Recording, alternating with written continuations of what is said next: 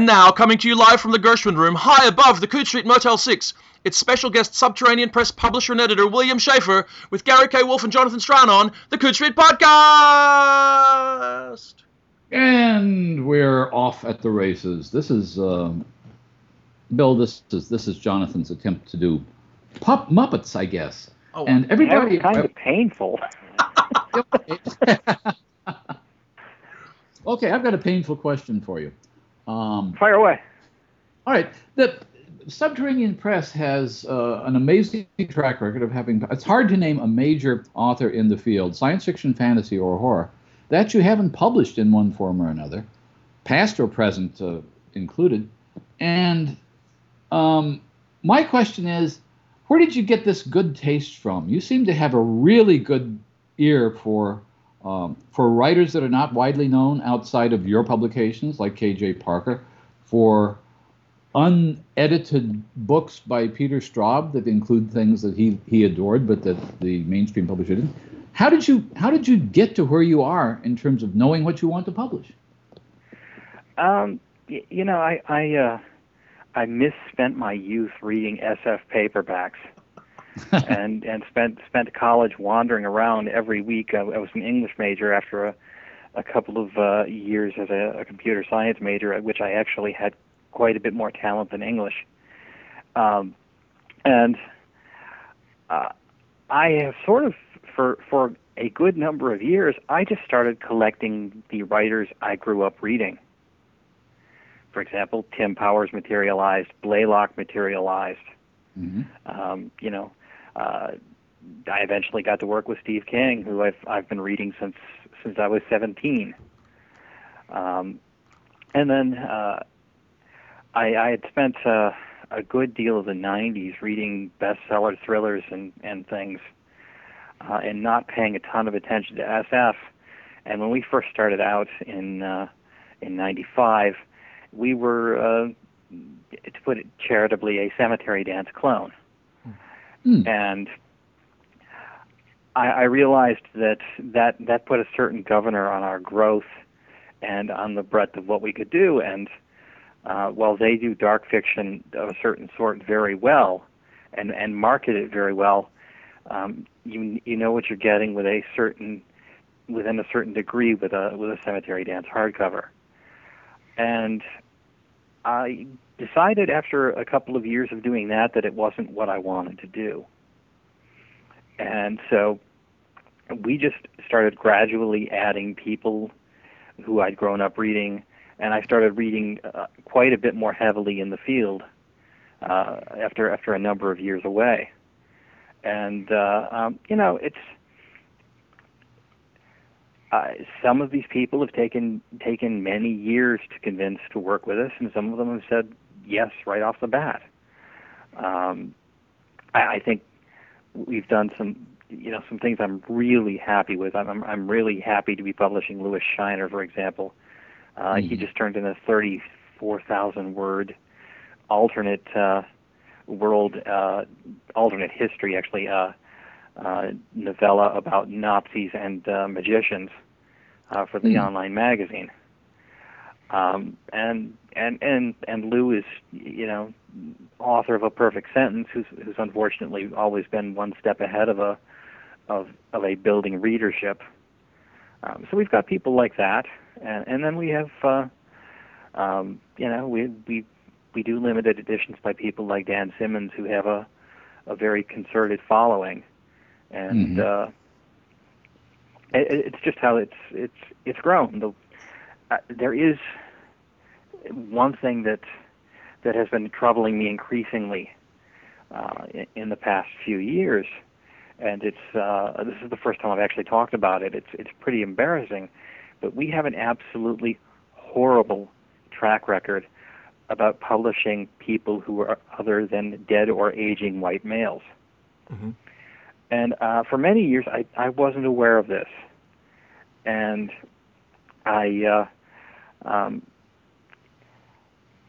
and some of it can be explained because, well, I happen to be an aging white male myself, and frequently their books speak to my concerns, and I know how to sell them.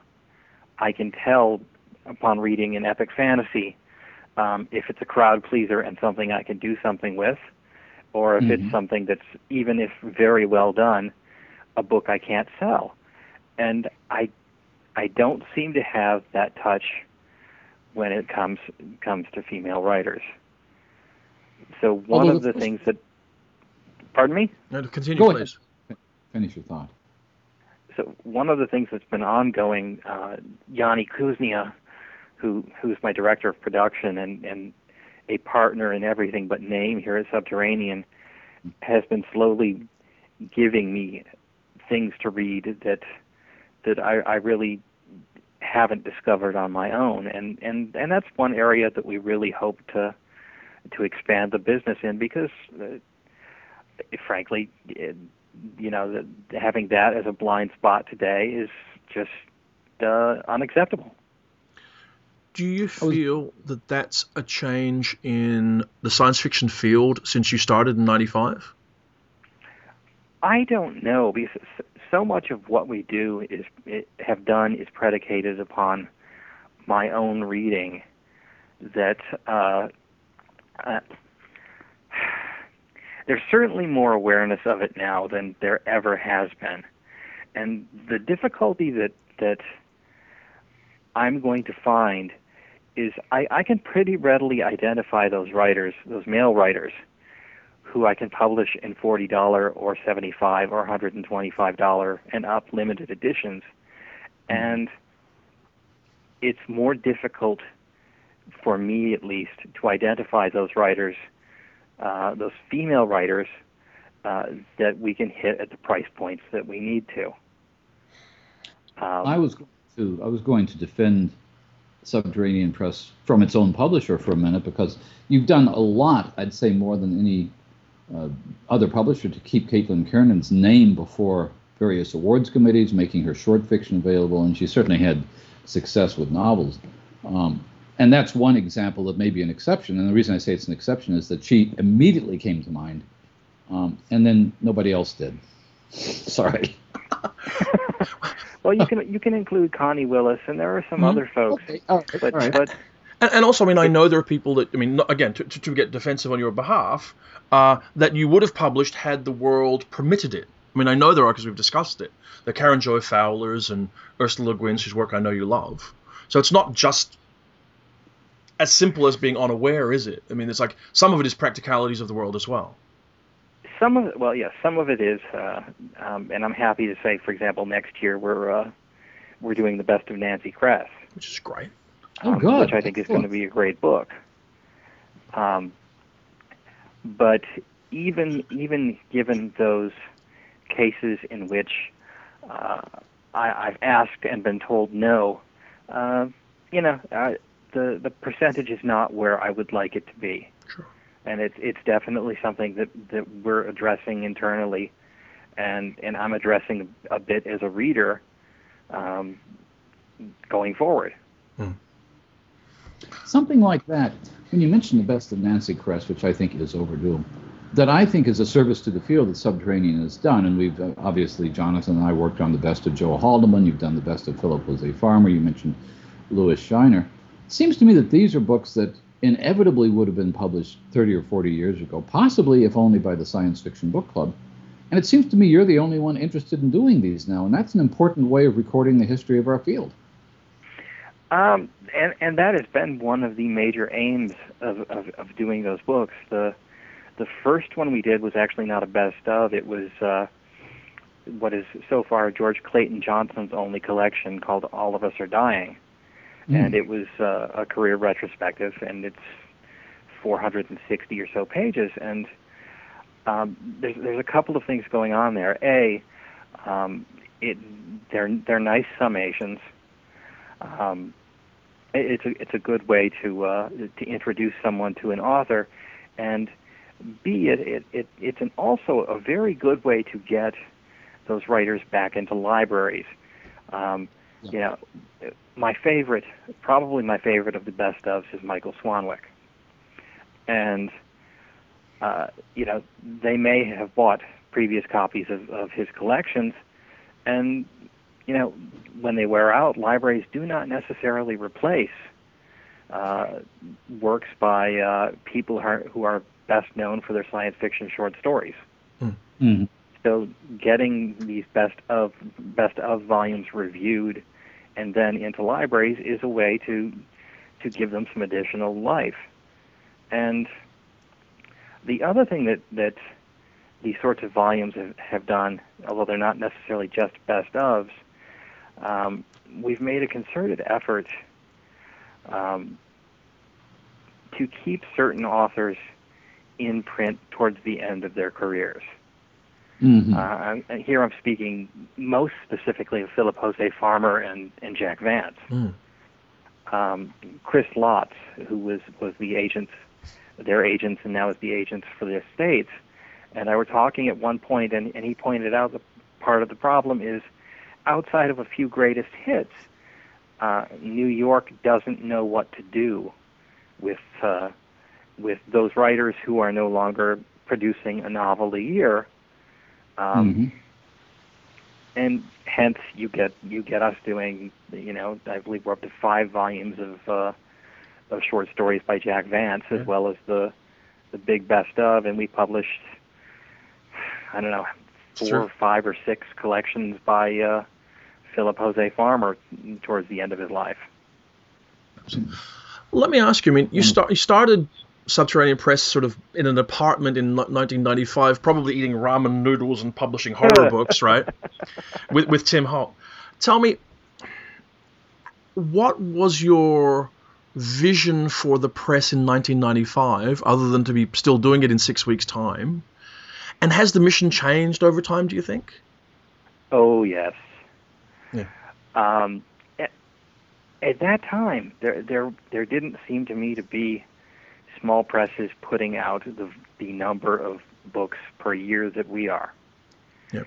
And I was looking at us doing, it would be I hoped, profitable hobby, and doing 4 to 6 volumes a year, which at the beginning really was all we could handle because we had full-time jobs. Yeah. And I found that the difference between 4 and 8 books wasn't a whole lot. Yeah. As far as work goes, and there were certain jumps where there was not a whole lot of difference between adding this amount to your schedule, and then you'd hit another point, and all of a sudden, it would seem like you were doing twice as much work as you had been doing just the year before. Yeah. So it was not uncommon for us to be putting in 8-hour days at work. We both worked for a public library system, going home, working for 5 or 6 hours, and then on days off, putting in 18-hour days. Wow. And one thing that we did in retrospect that was the best thing that we could have done was, for the first 5 years the press was in existence, we took absolutely no money out of it. Yeah.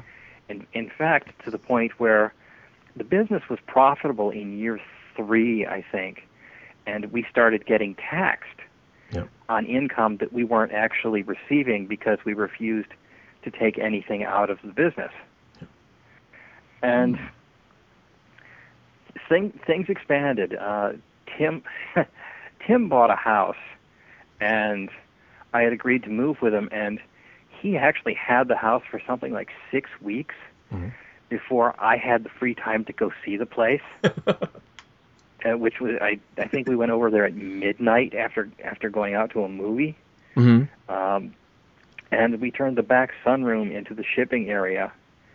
And then in the back end of the living room, he had an office. I had an office upstairs. So things grew quite a bit. And then we, we wound up hiring a part-time shipper. And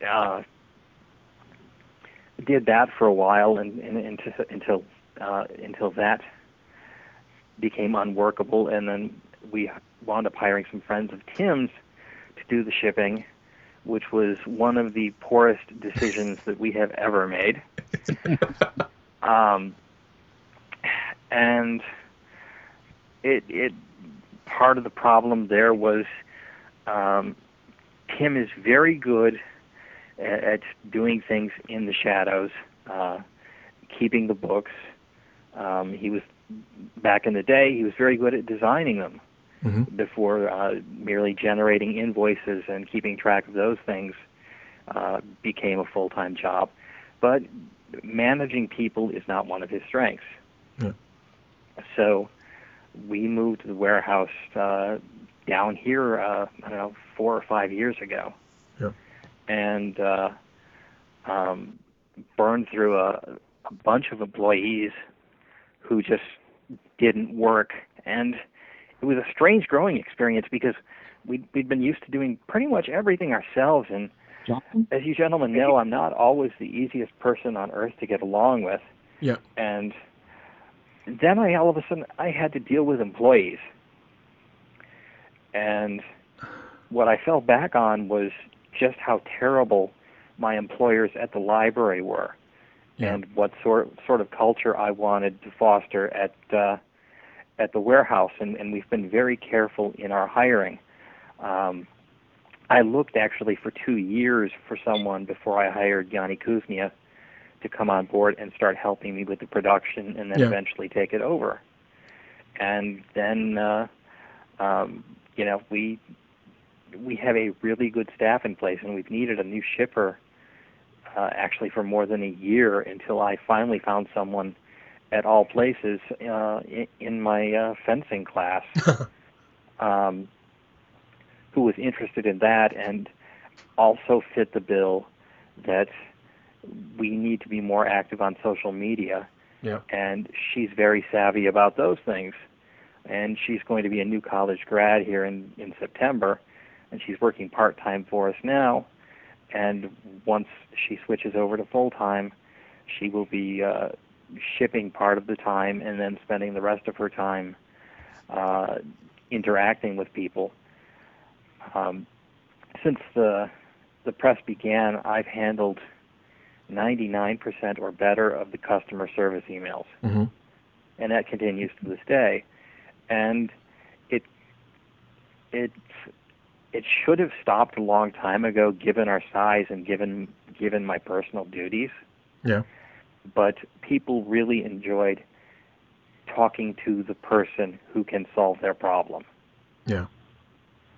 And I think that at some point I'm going to have to give some of that control up to someone, because we're doing 55 books a year, and finding the deals, negotiating contracts, doing all sorts of other things. Earlier tonight I was on the phone with John Picasso for half an hour, discussing various and very specific compositional elements to the cover for a Dan Simmons novel he's working on for us. So I'm sort of building my way out of being able to do all of the customer service emails. Well, and I was going to say, yes. to segue for a second, basically your role at the press now has evolved into your publisher, commissioning editor, and art editor for it, basically? Yeah. So you have the primary voice in what we as readers and book buyers actually see. I do. I am, again, things are changing a bit, but I buy 95% of what we pick up, with Yanni Kuznia now starting to do some buying herself. Yeah. So far, she bought the best of Nancy Kress. After I suggested she contact Nancy to see if she was interested, and she bought a Mira Grant novella. And as far as cover art goes, most of the time, unless an author specifies who they want to work with, I match up an artist with the project. Yeah. Get a number of design samples from Gail Cross, who does virtually all of our design work, and go from there. Yeah. One of the things that fascinates me, and has fascinated me for years about this combination of packaging and cover art and selections is the impact. I mean, you must be aware of this. The impact that Subterranean Press has in the field seems out of all proportion to the number of copies you print. You get on awards ballots with books that have editions of a few hundred copies. You're like, what was it Brian Eno who said about the Velvet Underground? You know, they sold 30,000 copies, but everybody who bought one can. Is that you? I think what you have there are some very plugged-in readers, and after doing this for almost 20 years now, because next year will be the 20th year, we have one hell of a mailing list. Yeah. Well, actually, that touches on something. I mean, because people do talk about, occasionally, not a lot, about the number of copies that are printed and how long books stay in print and all of this.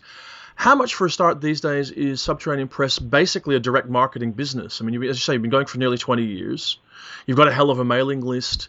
You've said to me yourself that your personal great talent about this is being able to guess print runs and work out how well books are going to do. But how much of it is it selling directly to a physical group of people that you already have a relationship with?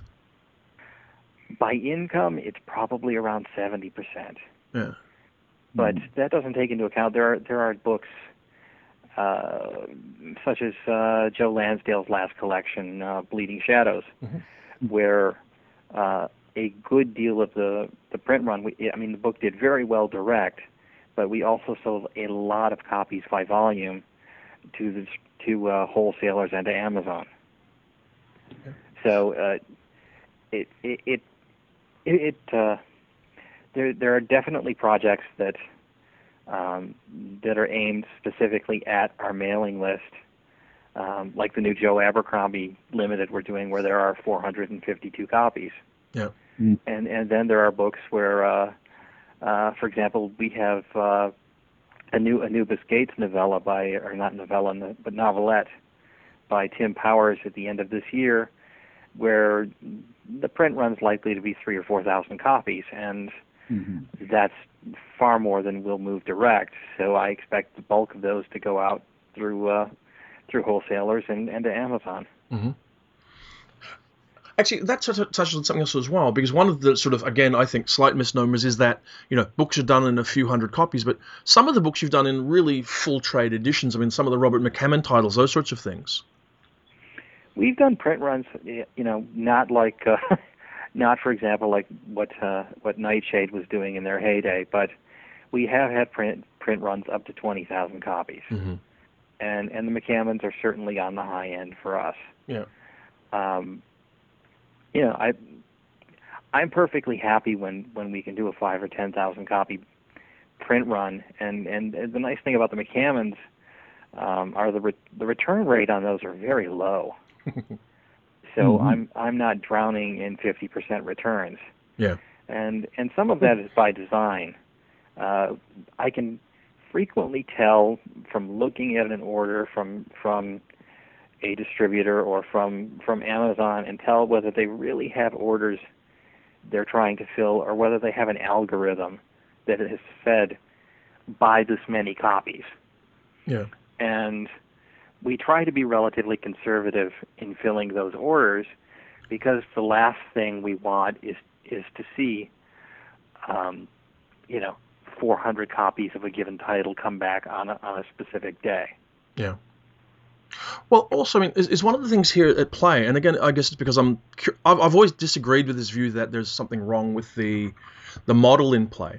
Is part of it that, on a practical level, a publisher on the scale of Subterranean, which is larger than a small press, it's a genuine independent specialty publisher, is it can't really have large-scale returns on titles and be able to continue in a viable way. You can't risk having 10,000 copies of a book returned and then have another 4,000 by another title and all that kind of thing. Some of the stuff which actually I think threw Nightshade into trouble over its life.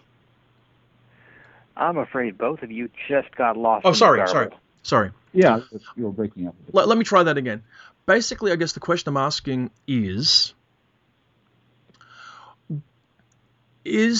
I see Subterranean as more of a independent specialty publisher than a small press. You're much bigger than an old type of small press. Even something like Cemetery Dance or Dark Harvest or one of those kind of publishers. Is it, when you choose a print run size, is it that Subterranean practically doesn't have the luxury of having large numbers of returns come back on titles, and you have to practically manage that, and that's why print runs tend to be smaller than some people in the public who aren't maybe aware of all the background details feel they should be? You may be right, but in the past few years, we've had books where we've done print runs that were 5 figures and sold in the mid 4 figures. Yeah. So I had one book last year where the books actually never made it out of my publisher's storage and into our warehouse. So we do miscalculate, and on a grand scale, at least by our terms of a grand scale, occasionally. But yes, I am much more frequently on a book that I think is going to do very well for us, print 5,000 copies and then go back to press when I have 500 copies left in the warehouse than I am to print, say, 10,000 copies and just hope we sell all of them. Well, actually, that's another question. I mean, how often you've done some extraordinary books over the years. I mean, some really extraordinary books, and a number of them are out of print. Many of them are out of print. What is it that prompts you to keep a book in print or to reprint it within its lifespan? That's really tough, because what happens is I get emails all the time from customers who look at something and say, this book is the price on this book is ridiculous. Please reprint it. And I have to be able to determine whether there are 20 people out there who are really looking hard for this book, or it's something that's going to have legs. And one book that worked out very well for us that way was the Barry Hugart trilogy. Mm-hmm. We've done a number of printings of that, and it has sold very well through each of the printings. But as a rule, reprints are fairly rare, simply because while we don't necessarily deal with collectors exclusively anymore, we do deal with very well-informed readers, and the return rates on reprints are quite a bit higher than they are on first printings. Mm-hmm. I can think of, that's the way I've thought of Subterranean. Increasingly over the years, there's a service to the community kind of thing, like with the best of anthologies. And then I see it somewhere between what used to be these very collectible presses, the kind of thing that Donald Grant used to do, and very cutting-edge sorts of things. What interests me are I go back to what I'm saying about the impact beyond the print run. When you do novellas like Kiernan's Black Helicopters or Galante's Six Gun Snow White, and those were 300, 400 copies each? And they get an awards balance. No, in those cases, in Caitlin's case, there were 600 copies done to accompany the limited edition, and I believe there were 1,000 copies and an ebook edition of the Cat Valente novella. Mm-hmm. Okay. So they could read the wide. You see my They're point. reaching the right hands. Right. Are you more interested in getting the right readers than in getting a lot of readers? I'm sorry, what? I said, are you more interested in getting the right readers than in getting enormous numbers of readers? I'm interested in both. Mm-hmm. I'm very interested in growth, and it's something we have been. We don't like to talk about 2009 around here because that was in fact, when my business partner puts together year by year breakdowns, he sometimes just leaves that year off because that was the year where the economy caught up to us. Yeah. And we were never in any danger, but it's been the only year that has been a downturn in the past decade for us. So I'm very interested in growing our reader base, but and I'm not quite sure what you mean by the right readers.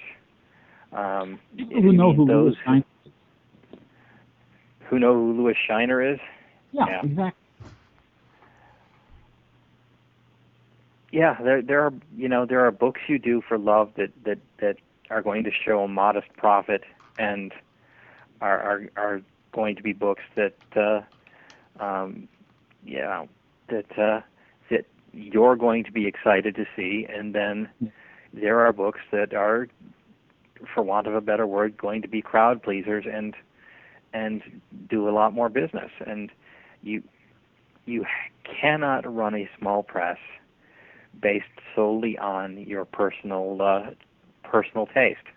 Yes, No. people have You failed. have to be able to differentiate your taste from what's going to sell, and it's fine to mix the two, and it's even better when you find a book that has a lot of commercial potential that you also happen to really love.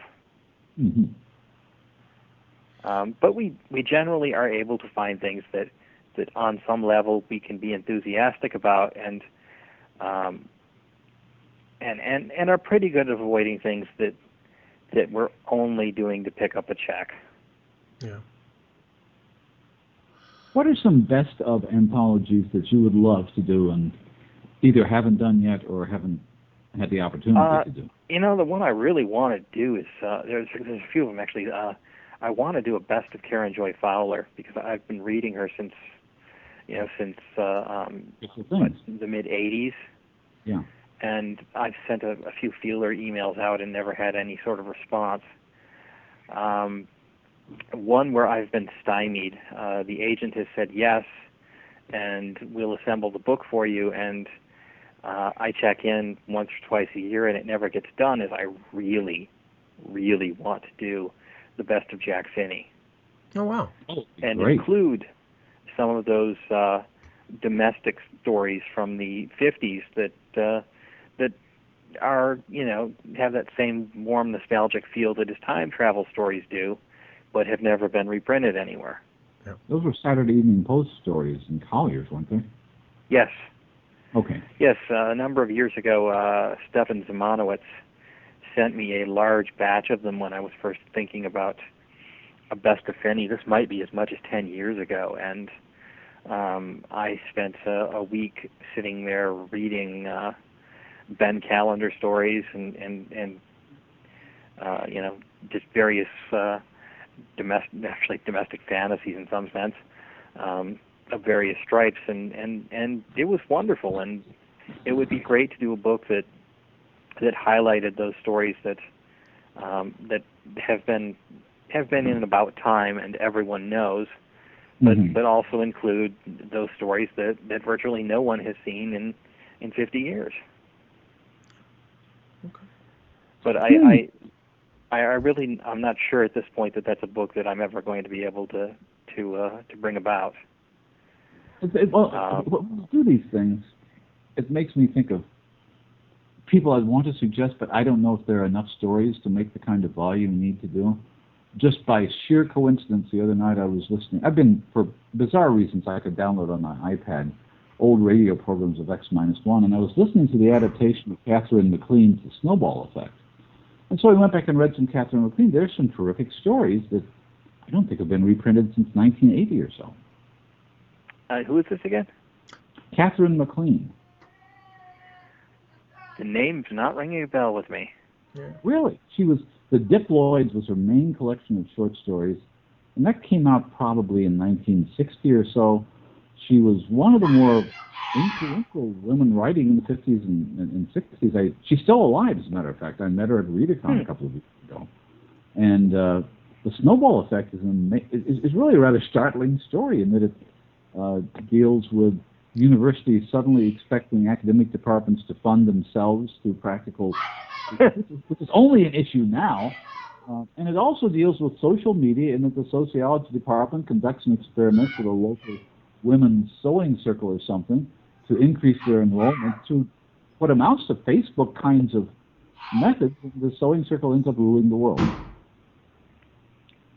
It's a wonderfully funny story that seems to me, and I remember some of her other stories from that period, but I don't think she's been reprinted by anybody recently at all. There are a lot of them out there. Yeah. There are. The reason I mentioned that name specifically is because you were talking about, women authors earlier that have not been elected or not been recognized, and in Catherine McLean's case, in danger of being overlooked entirely, I think. And that's a soapbox. Just ignore it. See, and there's part of the problem. I'm not sure I could do a print run large enough that would cover the book, let alone make a profit. Probably true. That's a problem. And it seems to me that some of the presses we've had, like Ash Tree, did a really good job of mining things that had a very small specialized audience, right? And bringing them out. But I don't think I've seen a book from Ash Tree in 4 years. Yeah, something like that. Right, and Nesla, of course, did some of the same sort of thing. I think. Yes. They did the best of Judith Merrill, didn't they? Yes, I think they did. How much of what you do then, Bill, I guess, and it's relevant to what Gary's saying in a way, is balance passion with practicality when it comes to choosing to do a book? It's not necessarily, doesn't necessarily break down on a specific book. I have the luxury, since we're doing 55 books a year, that I can take on a few every year that I look at and I go, wow, I'm paying $5,000 to have a copy of this book on my shelf. Mm. And be absolutely fine with it, because I'm doing a number of other books that are anywhere from modestly profitable to very profitable. Mm-hmm. It's just you have to pay attention to keeping that part of your business manageable. One of the most disappointing pieces of news I've heard in the last 12 months was the decision that you've made to discontinue Subterranean magazine. Can you tell me how you came to start it? Yeah, I was, for a brief time, the ghost managing editor over at Cemetery Dance, reading all of their slush and helping Rich assemble the magazine, and I spent 10 years from 84 to 94 reading Asimov's from cover to cover. Yep. And I'd always wanted to run a magazine, and then I would lie down until the feeling passed. and it just kept creeping up on me, and finally I thought, why not? And it started out as a print magazine, and I let John Scalzi guest edit issue 4, and the print runs for the magazines, I don't think were ever over 5,000 copies. Yeah. And as an experiment, John put a PDF of his issue up on his site, and overnight something like 20,000 people downloaded the thing. Wow. And a light bulb went off. I immediately stopped accepting new subscriptions to the magazine. Mm-hmm. And even while I was still getting out the last issues of the print magazine, I started the online version, because the magazine has always been my hobby within the business. And it was created because I enjoy commissioning short fiction, and also there's an eye to using it to help promote the book line. Sure. I can remember in one of the early issues when I bought a Sherry Priest novella and published it, and that week sold 200 copies of an associated book. Yeah. Mm-hmm. And so it's been very good that way. It's also unfortunately I'm not very good at sticking to my budget. So I have there's a reason Ted Chiang has appeared in the magazine and works with us. Yeah. And there's a reason I got a nice long Bob Silverberg original. Yeah. And there's a reason why this last issue has Harlan Ellison's first story in 3 years. Yeah. So the budget, it varies. It got out of control, but the business could afford it, and I was enjoying it. And it reached the point, though, that I'm not reading much short fiction other than what comes through for the magazine. And that's a problem, because then I have a fairly defined roster to go to. Yeah.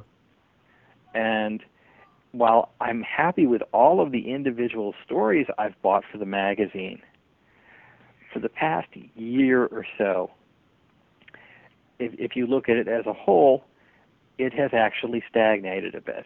Mm-hmm. In that I needed to find new people, and I wasn't doing it. And another reason is it lags behind some of the other magazines as far as circulation goes. Yeah. It doesn't have nearly as many readers as Clark's World, for example, or John Joseph Adams magazine, I presume. And mine has always been a real throwback to the digests. Yep. As far as presentation goes, as far as publishing a lot of novellas.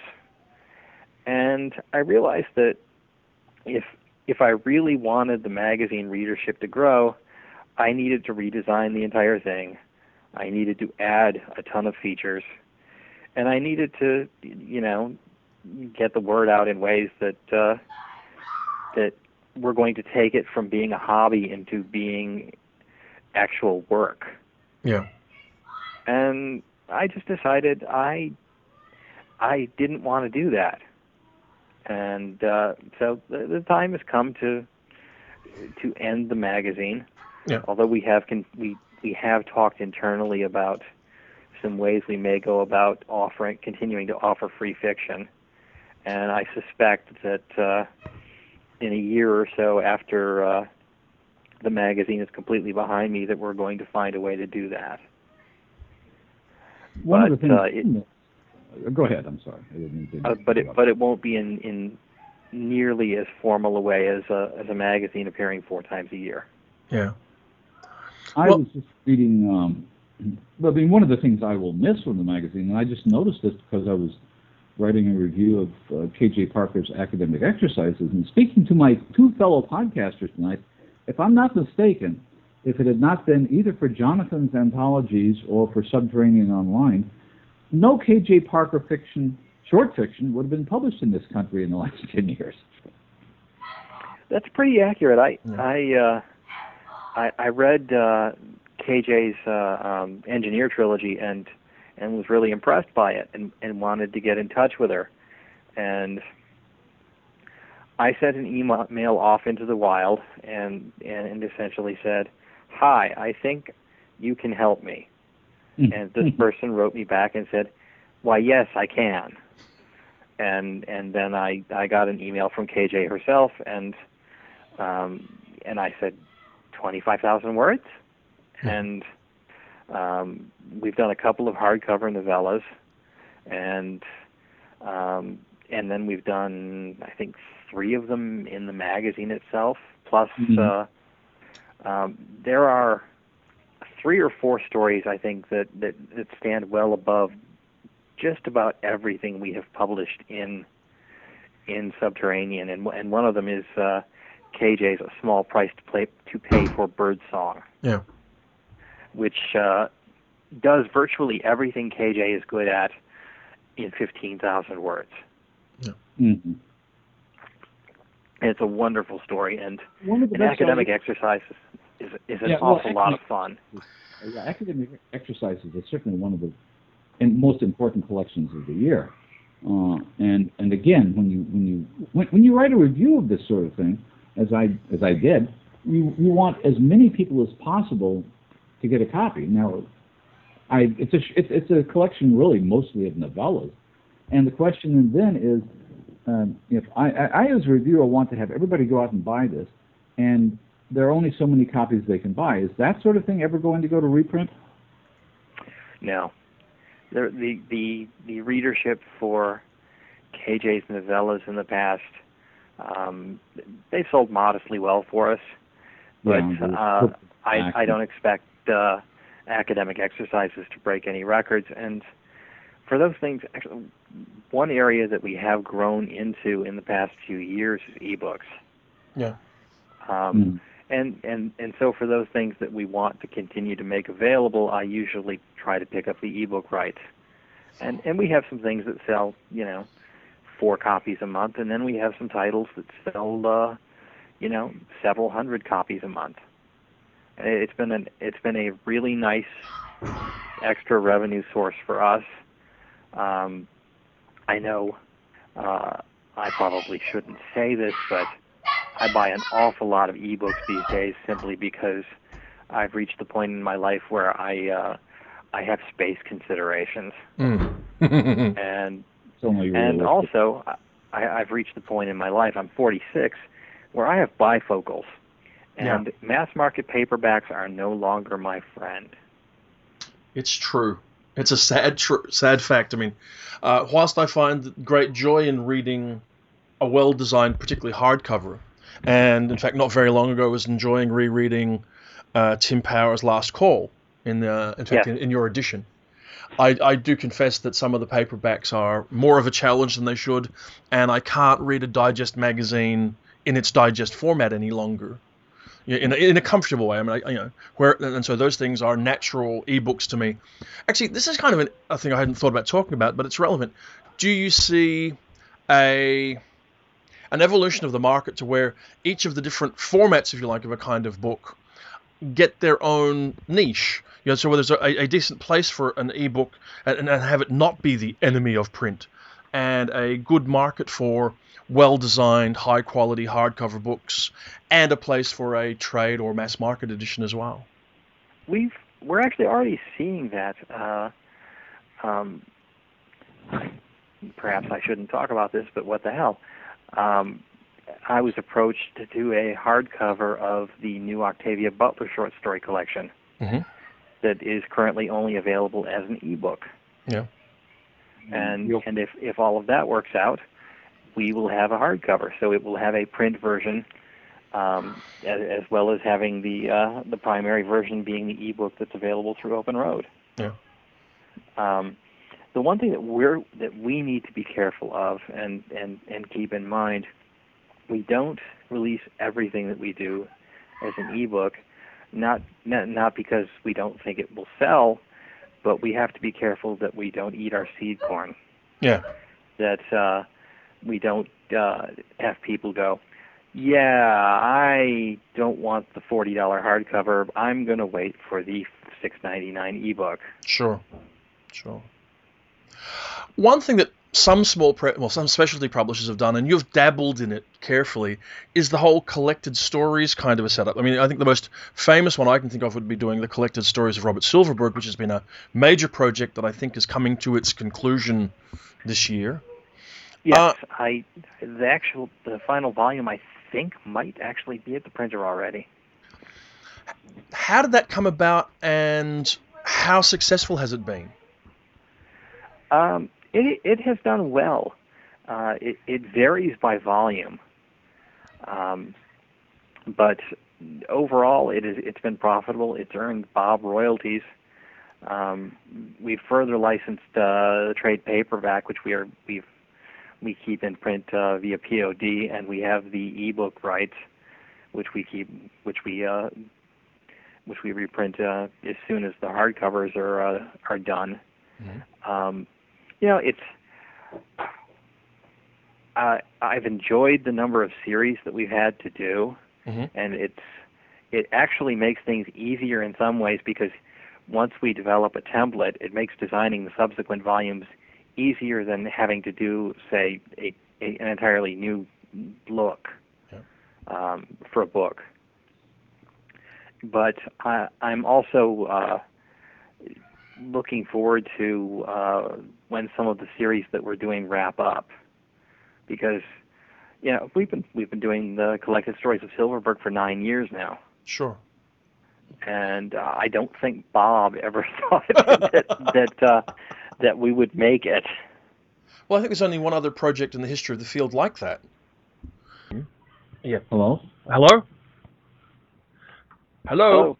I dropped out for a said, minute. Sorry. What I was going to say, that the only other thing I can think of in the history of the field like your Silverberg series is the collected stories of Theodore Sturgeon.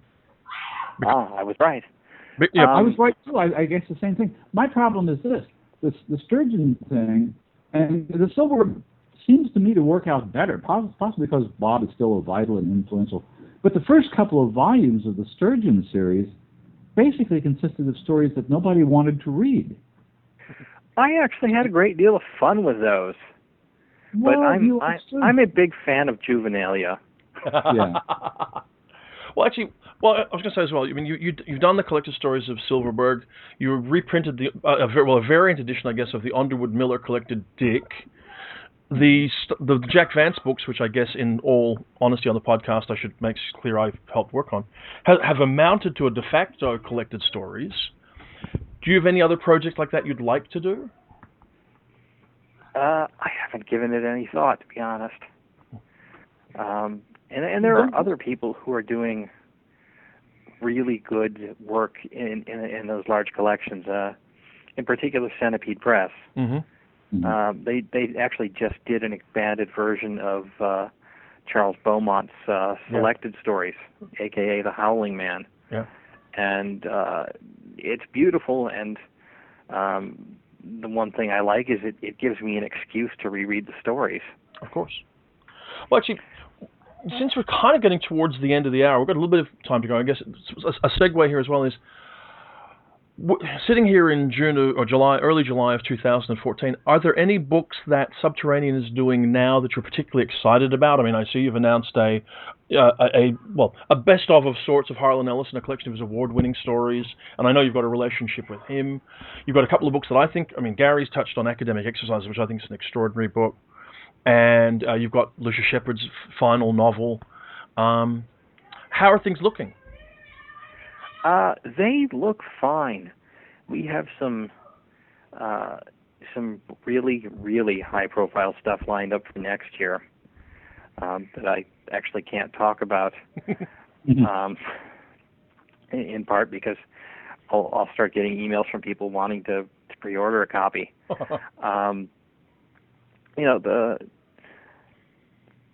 Every year we start in January building a schedule for the following year and try to keep it as balanced as we can, mixing in those titles which are geared to collectors with those titles for which we're hoping for reviews, so that we don't have a month where we have, say, 6 books that we're going to send to Publishers Weekly, because we know they're going to pick 2 or 3. Yeah. Whereas if I have 2 books in a given month that I'm hoping that PW and various places will review, my chances are much better. Yeah. And there's the first fireworks of the evening. Let me ask you this, though. I mean, I know you had a long relationship with the late Lucia Shepard, and yes. You're about to publish later this month, Beautiful Blood. Do you know if there's any more work available? I mean, was his other work was finished, or will Beautiful Blood basically be his final book, do you think? I heard from what I can only describe as probably a Lucius super fan, and there were a few of them who put together a list of all of the uncollected Shepard. Yeah. And I told them it really doesn't look to me like you have a book here. Yeah.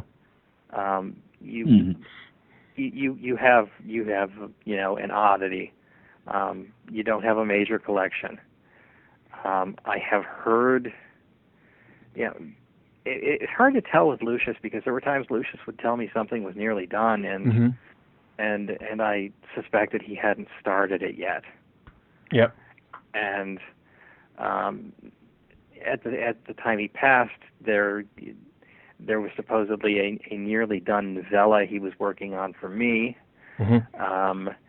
I've heard stories of a novella from the early 80s that's never been published called The Cat from Brazil. And then there are, there's a few things here and there that have never been collected, like his novella Aztecs, which we published as a small hardcover, hasn't been collected, and The Last Time remains uncollected. And some short stories from here and there. But I don't know of anything major that remains. However, if I had it, I would be looking at Lucius's hard drive very carefully. Oh, yeah. Well, I mean, I don't think anybody, in my recollection, and I would consider myself a Shepherd fan over the years, who had a greater fictional bibliography than Lucius. The number of books that were cited from, the End of Life as We Know It, to Kingsley's Labyrinth, to I don't know what all, The Grand Tour. Yeah, the Grand Tour, the sad book that will never be published, though, of course, I guess the Dragon Growl book that you did last year, or the year before, would be as close as we're ever going to see to it. I was very happy to get that book. That was a good I'm not a huge fan of the novel that ends it, The Skull. Yeah. Which kind of puzzled Lucius. But I think everything else in there is top notch, and Beautiful Blood is, as far as I'm concerned, as good as the best of the other novellas. I think it's true, and I like Beautiful Blood a lot, and I think it's a wonderful memorial, but it seems to me also Beautiful Blood is trying to somehow make the transition between the other Griot stories and The Skull. Somehow it moves from Europe to Central America during the course of the novel, which is fine. It's a fantasy world, but it seems to me he had The Skull in mind when he was writing Beautiful Blood. I don't know. The Skull crossed through that thinnest of barriers for me, and shouldn't have. I felt in some ways like I was in the middle of a Coen Brothers movie. That's a very interesting observation. And it tonally and in attitude, it really didn't seem to work or to fit with the other stories. Yeah. I thought he was trying to somehow bridge the Griot stories with life during wartime and that sort of thing. And I'm not sure why, but I got that sense. Yeah. I don't know. What else is coming up that we know is coming out that in the next year that we should all be excited about? Oh God, I should have my schedule in front of me. Well, I would say that the Ellison book at the end of the year is going to be a definite highlight. It'll be the first presentation of what is essentially the best of Harlan Ellison. I loved the essential Ellison very much, but there was all sorts of byways through that book as Harlan intended. Yeah. We're going to be doing a limited of another George Martin book later this year if the artist can finish the last 5 drawings. I'm trying to think of what else. We have another Lawrence Block collection coming along towards the end of the year. It's kind of funny. We publish science fiction, fantasy, and horror, and Lawrence Block. Lawrence Block turns out to be a pal of Peter Straub, and they like each other's work, and Lawrence Block apparently has read horror fiction for quite a while. I wasn't aware of the latter, but I got bit by the block bug sometime in the mid '90s or a bit earlier, and back then I actually had time to read, and read virtually everything I could get my hands on. And he has an erotic novel called Ronald Rabbit is a Dirty Old Man that he wrote over the course of 3 days, and it turned out so well that he decided not to put it out under a pseudonym. And another small press, a very good one, ASAP, had done a limited of it that included there was a very fragile trade paperback for $50, and then a hardcover in an acrylic slipcase for $125, and I approached Larry to see if he'd let me do a $16 trade paperback, and that's how our relationship began. Yep. Fantastic. Didn't somebody publish, some small press reprint some of Robert Silverberg's erotic paperbacks recently? Actually, we're doing that. Oh, you're doing okay. We haven't. Faux pas. It hasn't appeared on the schedule yet. But it's called Omnibus of Lust, and it'll be out sometime next year. So you're not going to, okay, my immediate question: you're not going to do Harlan's Sex Gang as long as you're into this? That's been redone. Oh, it has been? Yeah. Hang on. Let me grab the books right here. Actually, it's been done as two essentially mass market sized paperbacks that were published as trade paperbacks by Kix Books. One's called Getting in the Wind, and the other's called Pulling a Train. Okay, I missed those entirely. And they contain all of Sex Gang and some additional material. Okay. And then, well, you know, the Juvies came out about 10 years ago as Children of the Streets. Yeah. Right, and somebody reprinted Gentleman Junkie and... That'd be Bill. Yeah, that was me. You did Gentleman Junkie also. I have to say, yeah, we did Gentleman Junkie and Deadly Streets. In gorgeous editions, Bill. Gorgeous editions. They're gorgeous, yeah. Those books were fun. And next year, actually, I can probably say this: we're going to be doing Bloods Are Over. Oh, really? Fantastic. Yes.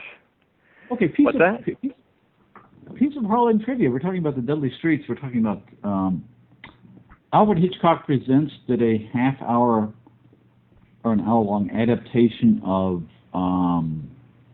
Memo from Purgatory, in which the narrator was a clear version of Harlan Ellison. Do you know who the actor was who played that role? No. Walter Koenig. I'm sorry, who? Walter Koenig, leader of Star Trek. Oh.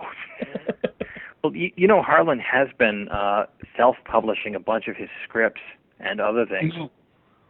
He actually has the ones that most folks would be interested in are Rough Beasts, which is a collection of his early uncollected SF, and then the first volume of his very early crime stories is Honorable Whoredom at a Penny a Word.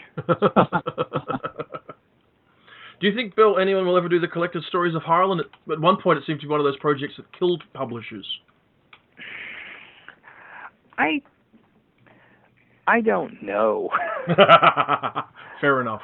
To be honest, I have a really good working relationship with Harlan because we've kind of sorted things out so that he lets me do the heavy lifting, and he doesn't have to do as much. He of course oversees everything and approves it or disapproves, but it seems to be working pretty efficiently. I mean, it took us 10 years to do Deathbird stories, and then we did Gentleman Junkie and Deadly Streets in under a year, and it will have taken, I don't know, a year and a quarter to do The Top of the Volcano.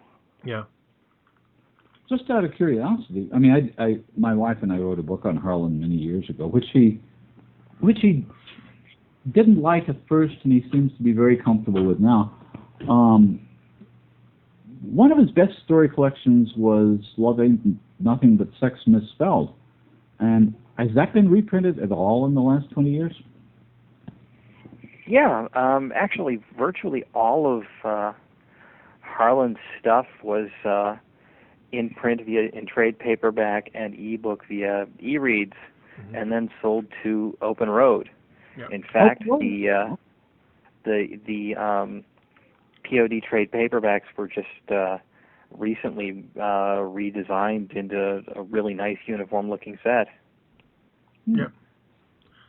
Yes. Well, actually, let me ask you one final question, then we'll wrap up. When will we be able to see the final issue of Subterranean? Probably in the next 2 weeks. All of the stories are in. Our production assistant, Geraldine, is proofreading them and adding various HTML tags where necessary. And then I will, A, send everything off to my web guy to post, and B, I will take all of the web formatting that's been done, undo it, turn everything back into normal paragraphs, and send it on to my ebook guy. Yep. And it's going to be a good issue. I think it's about 120,000 words. Which would be the longest you've ever published, yes? Yes. Wow. I kind of wanted to go out with everything. Well, look, I'd like to thank you very much for joining us, Bill. I've enjoyed the conversation a great deal. And, well, thank you. And with a little bit of luck, this will be out sort of to the public fairly soon.